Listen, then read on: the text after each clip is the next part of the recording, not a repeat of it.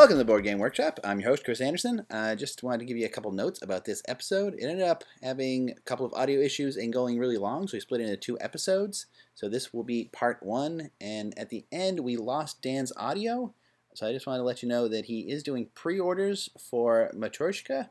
If you go to lettymangames.com, you can check that out, and enjoy the episode.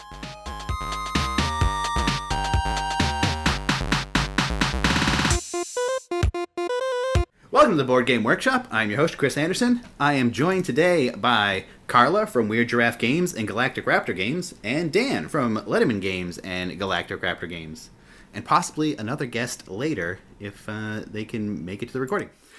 So, Carla and Dan, welcome to the show. Whoa, I'm so excited to be back on. Hey, thanks for having me. Yes, as longtime listeners know, you have both been guests multiple times. We just can't get enough of you. It's nice to have friends who are publishers when you're a game designer. Indeed. Or possibly a future publisher, which is kind of why I wanted to have you on and have this episode about starting a business, starting a board game business, starting a publishing business. I don't know how we want to restrict it, but you have both started multiple publishing companies at this point. So why don't we just get right in, because I know we're on a time crunch here. So, same questions for both of you, but let's start with Carla. And why did you start a business? I started a business originally because I had made a game and I found Jamie Stegmaier's blog and it said to do that. So, I mean, that's what I did. I'm really good at, following a list of things and checking boxes. I didn't actually know there was, signing until much later, but I am glad I went the publisher route. So that was Super Hack Override? Yes, it was. So did you, at what point in the process did you start your business? Did you design first and then start the business to publish it, or at what point did you actually incorporate? It was a number of months afterwards, when the game was really good, I had a lot of fun with it. It was, getting finalized, and it was okay, what do we do next? Well, we have to find an artist and make a business and start looking at this Kickstarter thing. And so it's pretty much design was finished, quote-unquote finished, and basically once you needed to give it to a publisher, you made a publisher to hand it off to? Yes. Cool. Dan, same question. When/why did you start a business? So I started my business shortly before my first Kickstarter. Before then, I kind of just did a DBA. And so I was launching my first game, and not on launching it, I was just doing it through the Game Crafter. And so I was going to release my first game through the Game Crafter, and I just did a DBA, which is just working under a different title, but it's still kind of like you're doing the work personally. It's not like a separate business, money separate from your personal money and things of that nature. And so I did that first, where I published under the DBA, but shortly into that I decided I was taking my game to Kickstarter, and that's when I decided I was going to found an LLC, which is a limited liability corporation, which is separate from the DBA.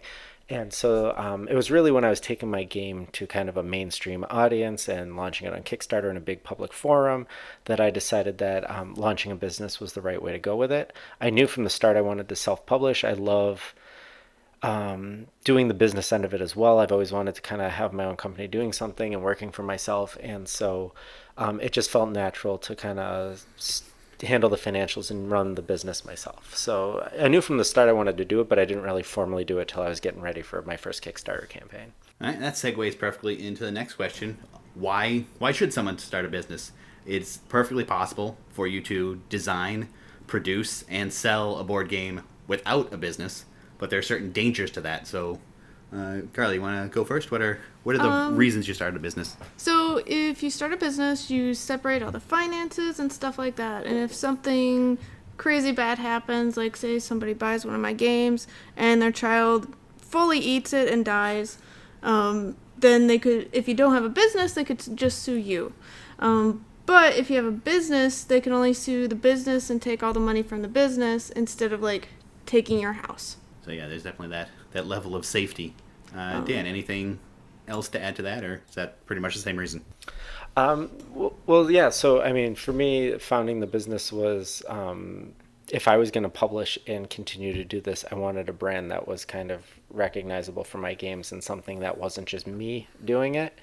And so I, like she said, did that to found a company that had its own set of finances and had its own, separate banking, separate credit, separate, pretty much, I mean, it's not separate taxes kind of, but it has its own Schedule C where you're tracking everything.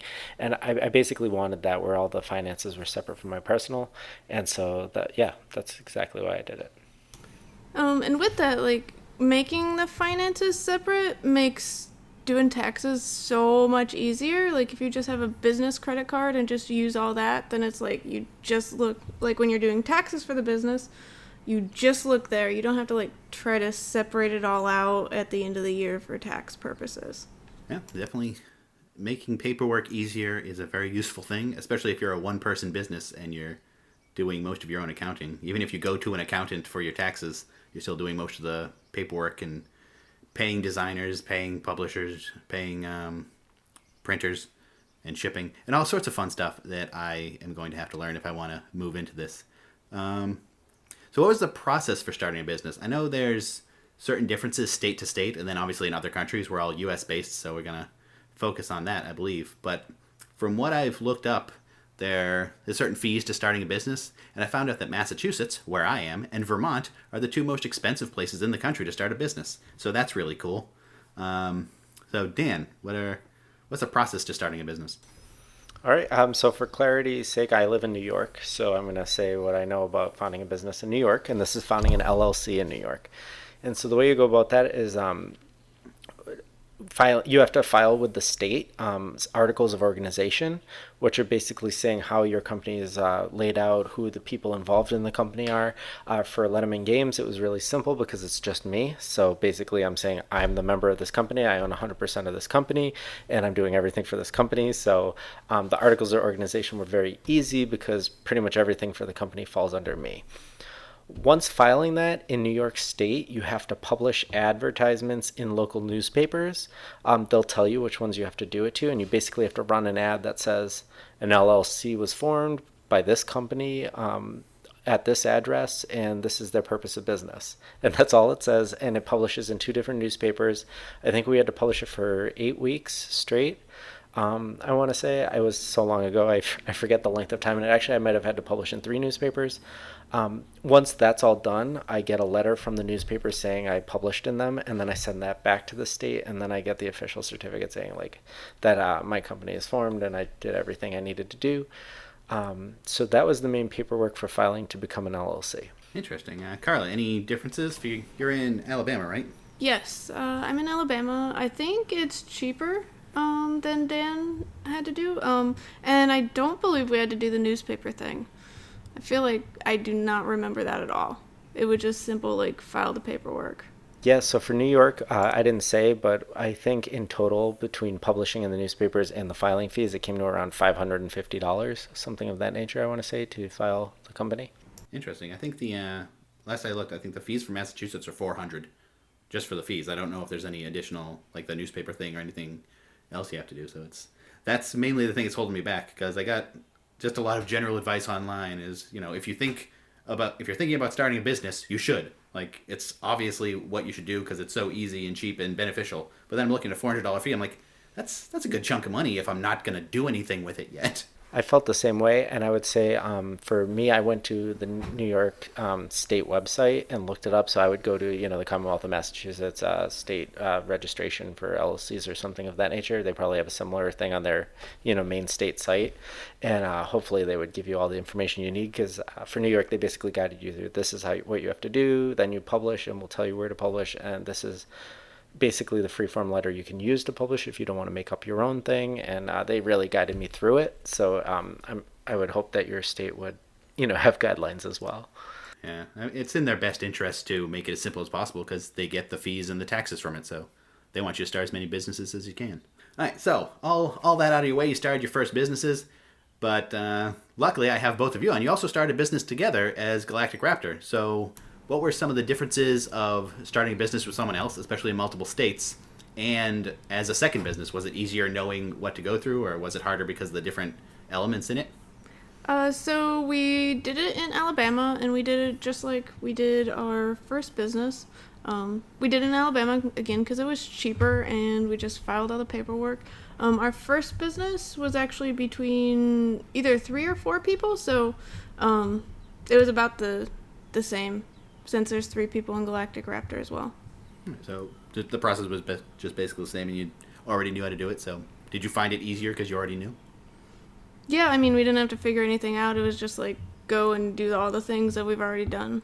I hate to say it, but I found it easier because Nick and Carla handled a lot of it because they had already done it previously with multiple people. Because like I said, for mine, it was a single person.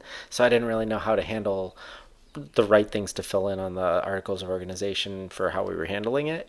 And luckily they covered it pretty well and did a great job filling it all in for us.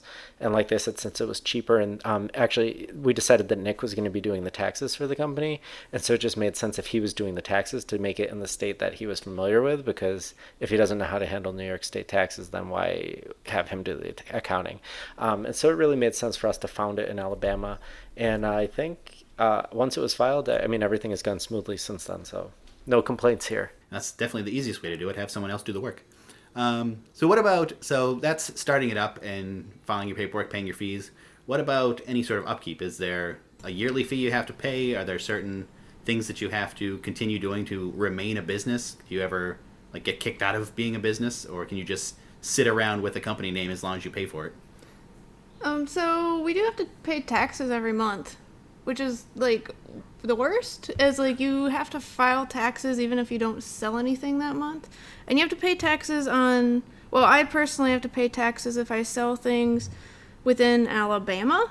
So if I sell something to somebody that's not in Alabama, that's not. I don't believe I pay taxes on that.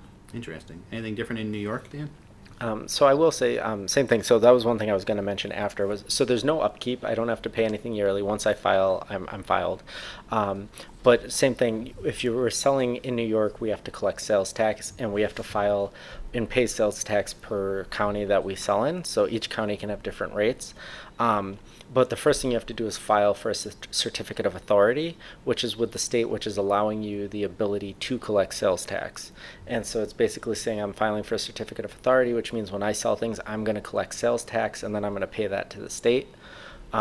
So that's something I had to do. And the other thing you have to file for when you're doing all this and you get the paperwork for your LLC is submit it to the IRS to get an EIN number. So you can get a federal EIN, which is like a social security code for businesses, so that when you're doing your taxes, getting your bank accounts, getting your credit cards, you have a number to connect to the business that's not your social security number.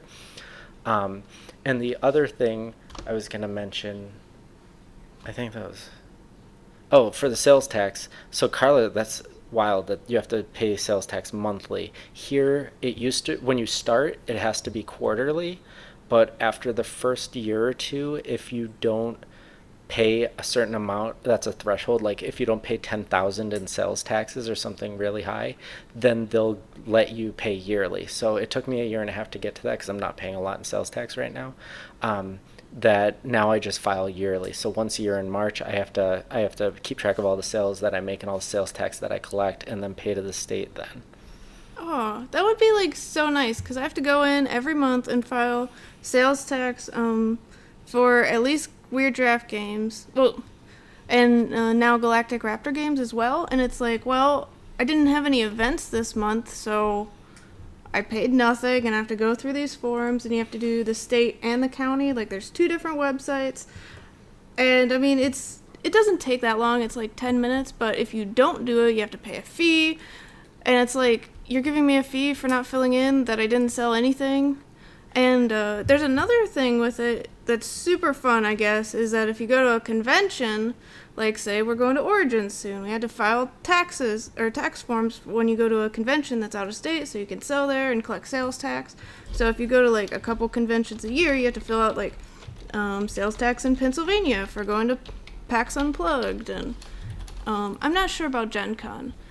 Some conventions do it weird, but yes, there's a lot of sales tax going on in a lot of different states, and luckily I just put it into Square, and Square takes all the right amounts, and it's great. But speaking of dealing with other states and having to file paperwork. Have either of you ever done anything out of the country, or have you just stayed in the states for as far as conventions and stuff go?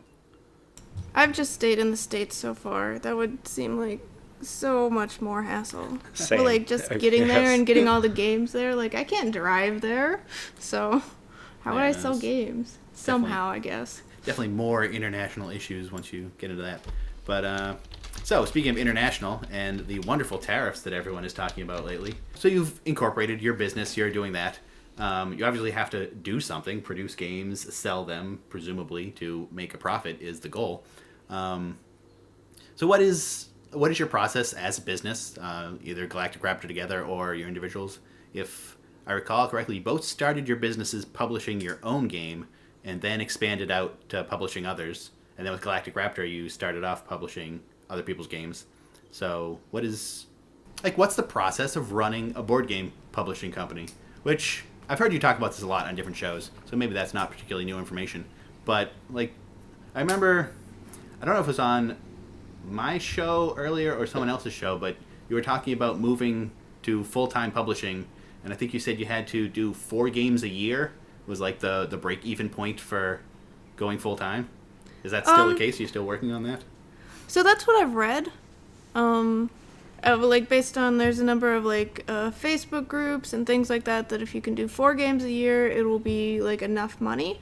With all the tariffs and stuff that are going on, I am definitely, like, watching out and seeing if I need to, like, cut back. Like, right now I'm doing 2 games a year. If I can even do that. Like, if it should just be 1 game a year to deal with the fact that there's tariffs and, you know, there'll just be less games around. The tariffs are hard. So is that something that you're looking into and worrying about? Because they haven't passed yet, as far as I know, right? Yes, they haven't passed, and if they do pass, people are saying 25%, but I've also read that it could be 10 to 25%, and I really hope that the tariffs are actually just 10%. So, how tariffs work? It is definitely not that the Chinese pay taxes. What happens is that if you bring things that have been manufactured in China into the U.S., you have to pay either some amount, like 10 or 25%, based on whatever the tariff is, on the cost of actually making the thing and the freight. So that would increase, like, the base cost of the game. How you can get around that is potentially just not manufacturing in China, going somewhere else, not warehousing in the U.S. That could be a thing. But yeah, there's a lot of different things that I'm looking into and considering. Like, maybe I will go to Europe, because Europe does have good board gaming manufacturing, though it is more expensive. Or just maybe, like, paying more for Chinese manufacturing and maybe making the quality less. My current quality of game is way more than it actually needs to be. So, if I went down in quality, like, nobody would really be like, oh, this is poor quality. It'd be like, oh yeah, this is a board game. It's regular quality. So, that's an option. Yeah, that's the thing. The tariffs raise the price for shipping in from China, but China being the cheapest place to produce, is it any different? Like, publishing or printing in the U.S. is more expensive, so is it going to be any different? One cool thing is if it comes out to, like, equal between the European manufacturing and China, it might be better to manufacture in Europe, because if you manufacture in Europe, then you can immediately ship to backers in Europe, and you don't have to pay another VAT tax, I don't believe, because for EU-friendly shipping, if you manufacture in China, you have to ship a freight to the EU. And that costs money. Like, having shipping, or like putting something on 2 different boats, one to the US and one to the EU, costs more than if you just had, 1 shipment to 1 location. So you could save money if you manufactured in Europe by only sending 1 boat to the US. And also, I'm not sure if you would pay VAT taxes because it's already in the EU, so you could just ship out, and backers could get things like 2 or 3 months before they do, especially EU backers, because usually, like, sometimes what people do is they ship to the U.S. and then they go U.S. to Europe, which that each boat ride could take like a month or two. And then they get to a fulfillment center and then they ship out. But if it ships out like almost immediately after manufacturing, backers could have games like, I don't know, 4 months after the Kickstarter ends. Wow. So maybe that would be okay, because also the shipping stuff in the EU is so expensive. So expensive. Everything is increasing in price. So that's why like I'm thinking about all these different things. Yeah, definitely. Dan, anything to add on the tariffs or? No, she covered a lot of it, so I really I don't have too much to add. Just that we're worried and we're keeping an eye on it, just because we don't know how it's going to affect us yet, and if it's going to go through, when it's going to go through, and for exactly how much. So, there's not a whole lot we can do other than be very cautious leading up to it. From what I've been reading, it seems the people that are most worried about it are people that have already, funded on Kickstarter but haven't produced yet, or in the process of producing, because they're going to get hit with the tariffs for the completed game that they estimated prices for before the tariffs were put into place. So that can be a very big hit, and especially for smaller companies like almost every board game company, it can be devastating. Well, it's really devastating because like the first couple games, like what I did was I priced them so I wouldn't make any money. I just wanted to like get my name out there and to get people playing my games. I was not in it for any sort of profit. So if people do that and suddenly they have to pay like an extra $2 per game and there's 800 backers, like, I mean, that doesn't sound like a lot of money, but that means they have to pay that, and anything you messed up also comes out of pocket. Like if you did that and also the shipment charges increased. Like there's almost always something that I miss when like this all happens. Like even though I've done something like 5 campaigns, there is some cost where it's like, oh, I probably should have known that was going to happen, but learning experience, I know now. So it's going to be really hard for anyone new getting in, because if you mess up, then that's just it. You're done. Yeah, definitely. So knowing what you know now, you've both had business for several years now. Would you start a business today if you didn't already have any? I would say yes. We just found a Galactic Raptor last year, so yeah, we founded our businesses and we liked it so much we did it again. I'd also agree. Like I really like the person I've become through running a business. When you are a publisher, you have to do a lot of things that, like being a designer, you don't have to do. Like I had to go and work my own con booth and be at the booth for, however long, 8 hours or something a day, and be there and be just, super excited. But I'm also like a super introvert, and like talking to like a new person every 2 to 5 minutes is really hard. But like you can do that if you practice enough. Like if you push yourself, like you can do something like be on a podcast. Like before I started the business, I would have never even thought that I would be like on a podcast or on, I don't know, whatever the number I've been on so far. And I've gotten a lot better at talking and interacting with people and just learned a lot. So if I could go back, I wish I could like send a list of don't do all these things, because that would be great to like not have this whole like I've had a business since like 2016, and it feels like at least every week I learn something through failing. So if I could just like take back all those failures, there'd be different failures, but maybe there would be less. Like if I could just learn it without the failure. Well, that's why we have this podcast, so other people like me can learn. So you mentioned running a booth at conventions. So I know, Dan, you gotta get going soon, so why don't you answer this one first? But so what's the process of getting into conventions as a publisher?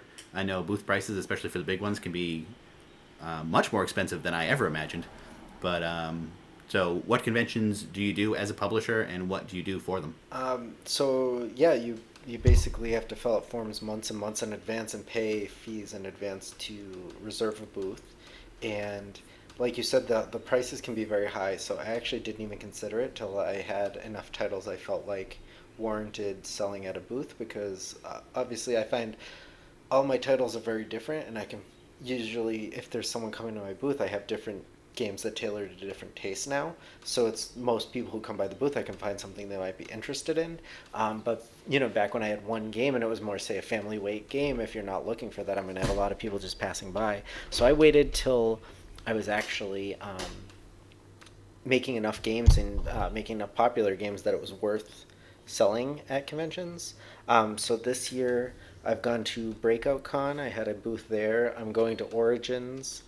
I'm not going to, but Cassie Friedman, who's been doing freelance work for me, is doing demos at Dice Tower Con and Gen Con. And then I'm hoping to go to PAX Unplugged, but it really depends on my family's schedule with everything we've been doing this year. So, and then I do a lot of local cons. Local cons are an easy one that I always try to do. Cool. And Dan, if you have to get going, you want to just do your contact info and any projects you're working on?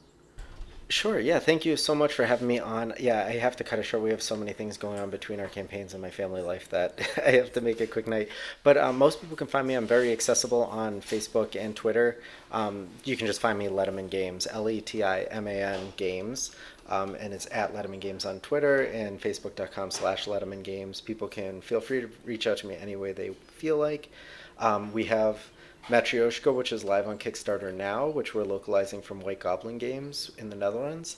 And then I have a big campaign, like a choose-your-own-adventure style campaign-driven encounter game, kind of like Descent or Gloomhaven style, that's inspired by Final Fantasy Tactics. So it's a very, very big game, and that's coming July, end of July.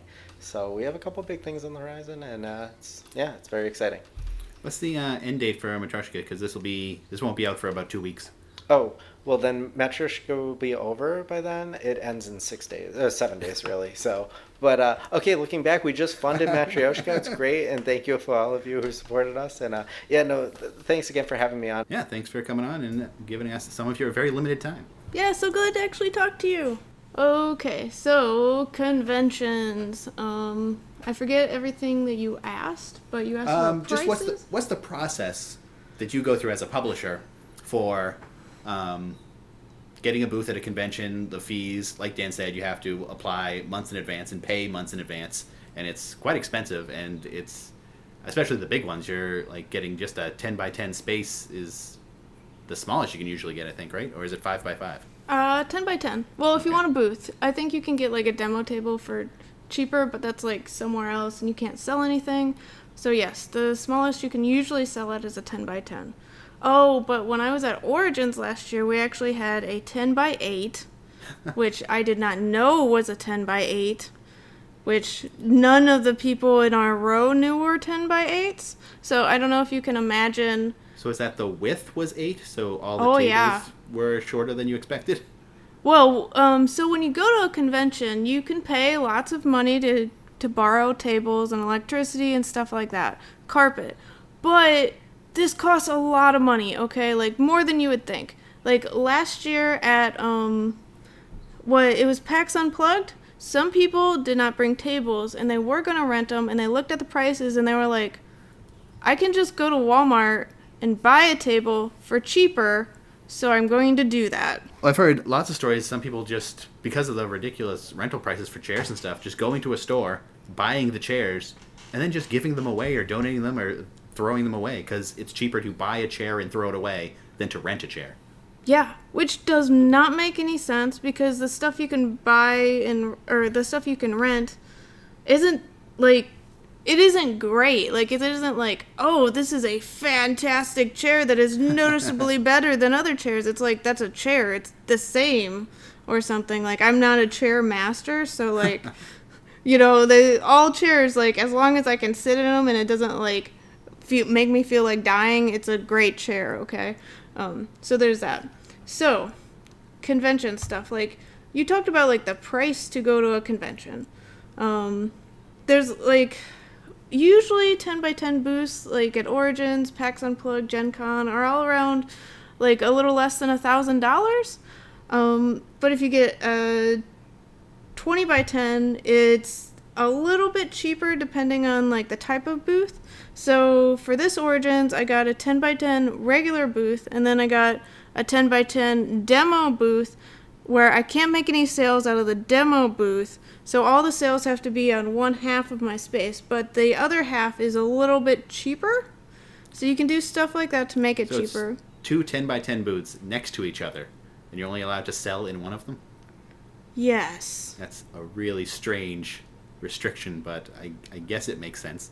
I don't know if they actually, like, make sure that that's happening or make you designate where it's happening, but Origins is also kind of weird where they are very particular about your booths and stuff.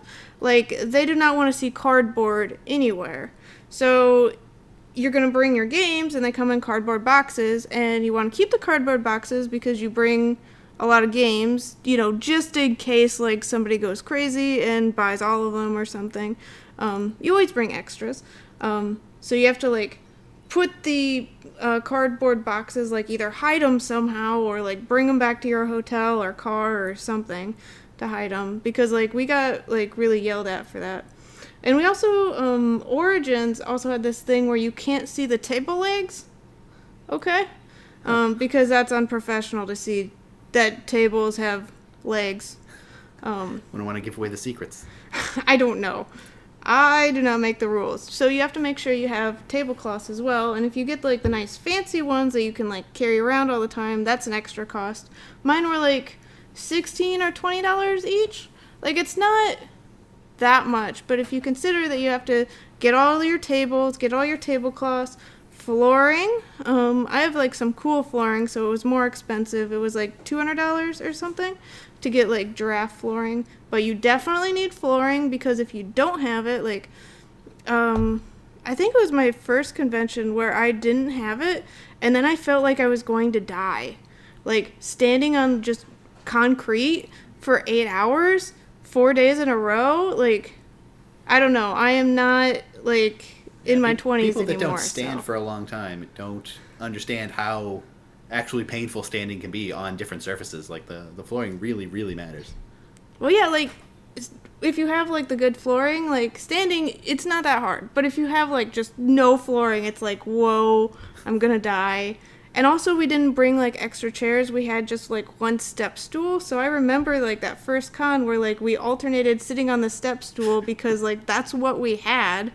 I learned a lot, as I said that's before. how they can charge such prices for renting a chair. Yes, You come through because, halfway through like, the con, like, want to rent a chair now? and you're like, yes, I just need anywhere to sit, anywhere, and I will give you whatever money, and yeah, that's it. But you also need things like shirts.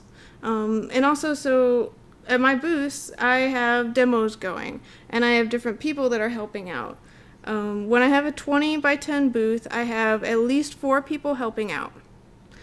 So I have to get helpers to do that. And I usually, like, either pay for, like, I give them games or parts of hotels or their badges. So you have to, like, buy all those things, too. You also have to put in the time to train all the people that are helping you and giving them, like, well, I guess you don't have to give them water and snacks and stuff, but if you're, like, a pretty good human being, you probably want your booth staff to, like, at least be hydrated so that they can keep, like, talking at people. Otherwise, their demos are going to get really bad if they can't talk. And also things like cough drops. So you need cough drops for, like, 9 people over 4 days, which wouldn't normally be a lot, but, like, if all those people are talking the entire time. So you also can't get all these people into one hotel room. I think at PAX U we had 3 hotel rooms last year. But yeah. And then if you're going to drive back and forth, there's gas and getting to the con. Like, we always drive from our house with our van because we have a lot of games and we want to bring them. But this year for Origins, we had our games still at Quartermaster because they went directly to Quartermaster. They never came to our house.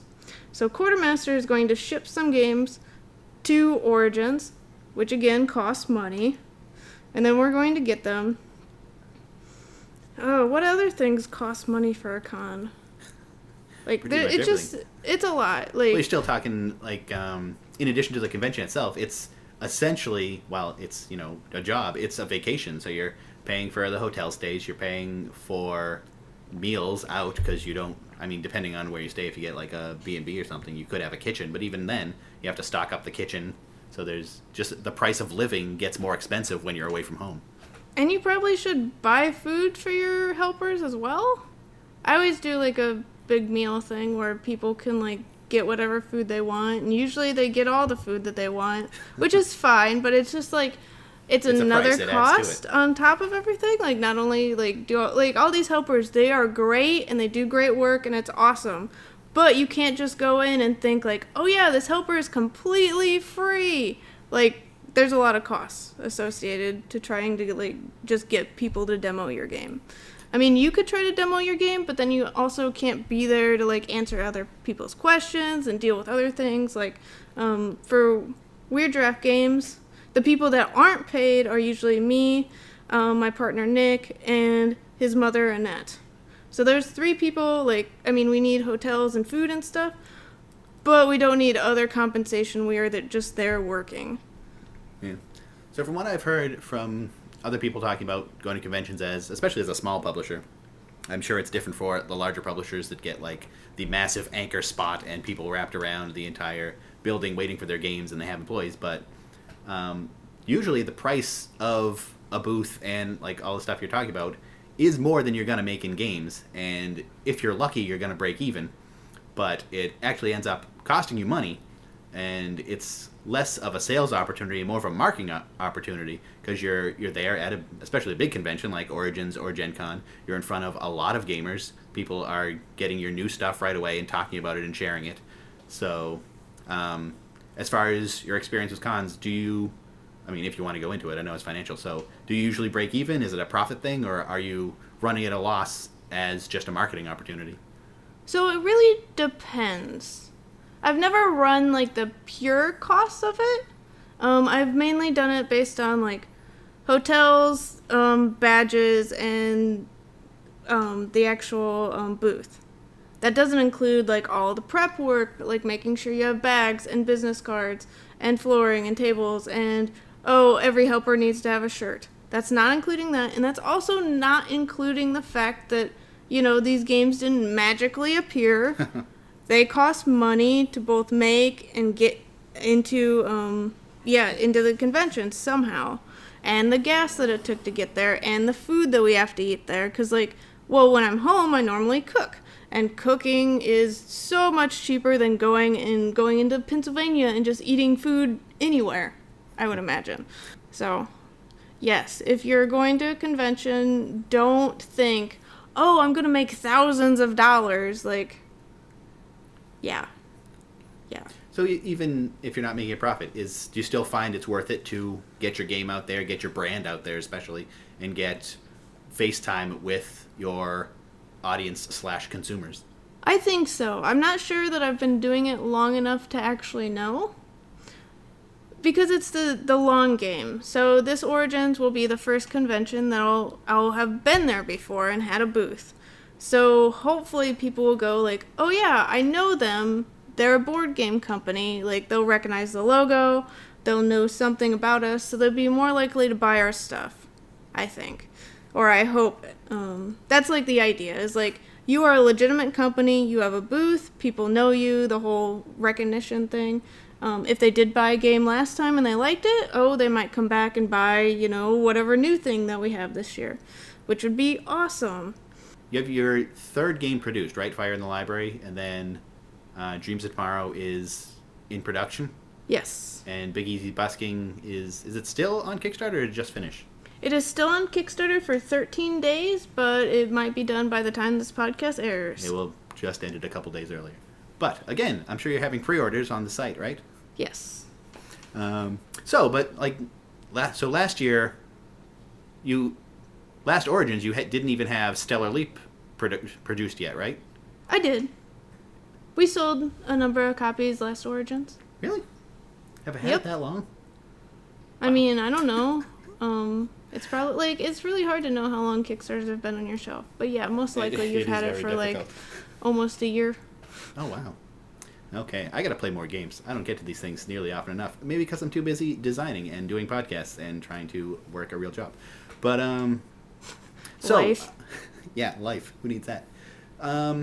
So all this other stuff is the prices, but why do you enjoy having a company? I assume you enjoy having a company. You seem to continue doing it. But so what brings you joy about being a publisher instead of just a designer and submitting to other publishers or working with another company? Like, why do you continue to do it, I guess, is the main question there.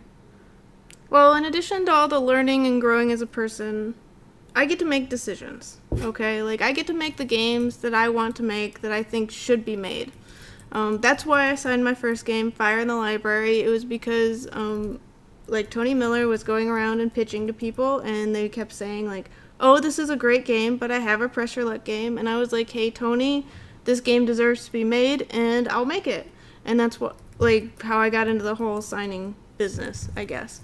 But I got to make that game, and I got to make it super colorful and beautiful and high quality, and I think it's awesome.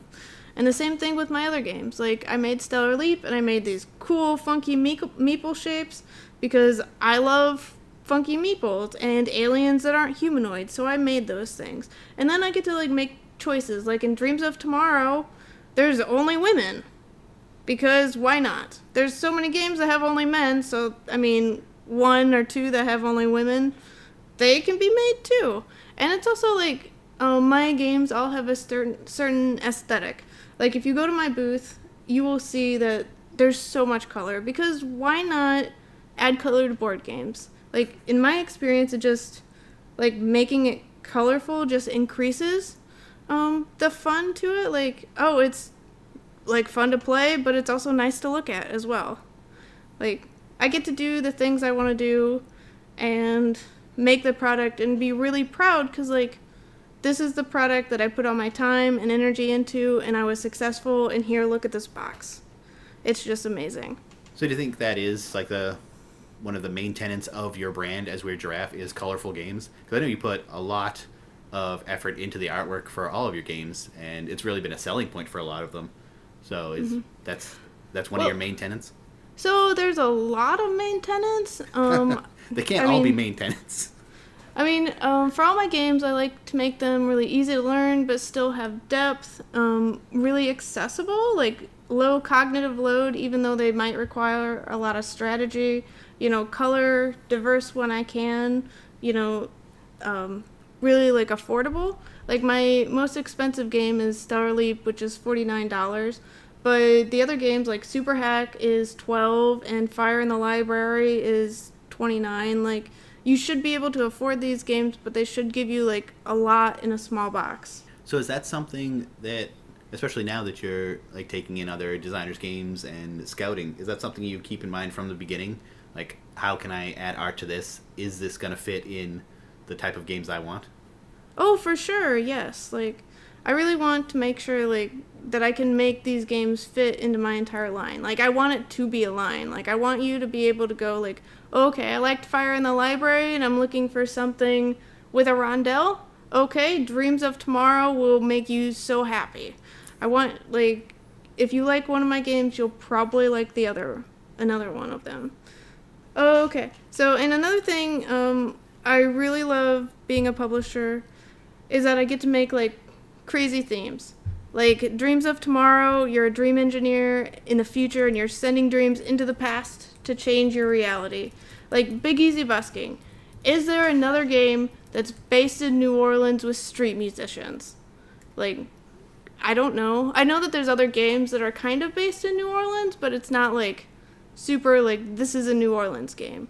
Like, I get to make games that are different and unique, and hopefully other people are like, whoa, it's not a game about farming.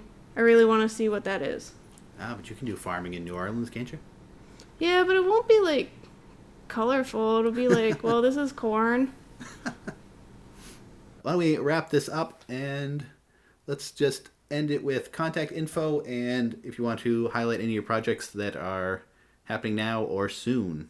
I am Carla from Weird Giraffe Games and Galactic Raptor Games. You can reach out to me by email at contact@weirdgiraffegames.com. I love talking about board games or whatever the thing is that you like that's, well, if it's about board games, I will probably enjoy it. So, yes, feel free to email me. I'm also on Twitter at Weird Giraffes. I have Facebook, Weird Giraffe Games.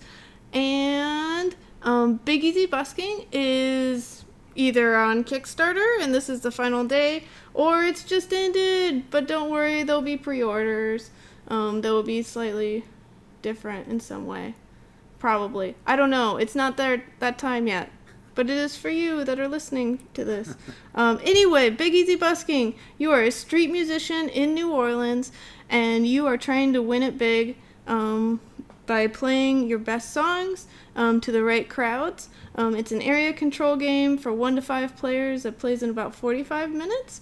And if any of those things sound interesting, I'd highly recommend checking it out because we are funded and we are reaching stretch goals.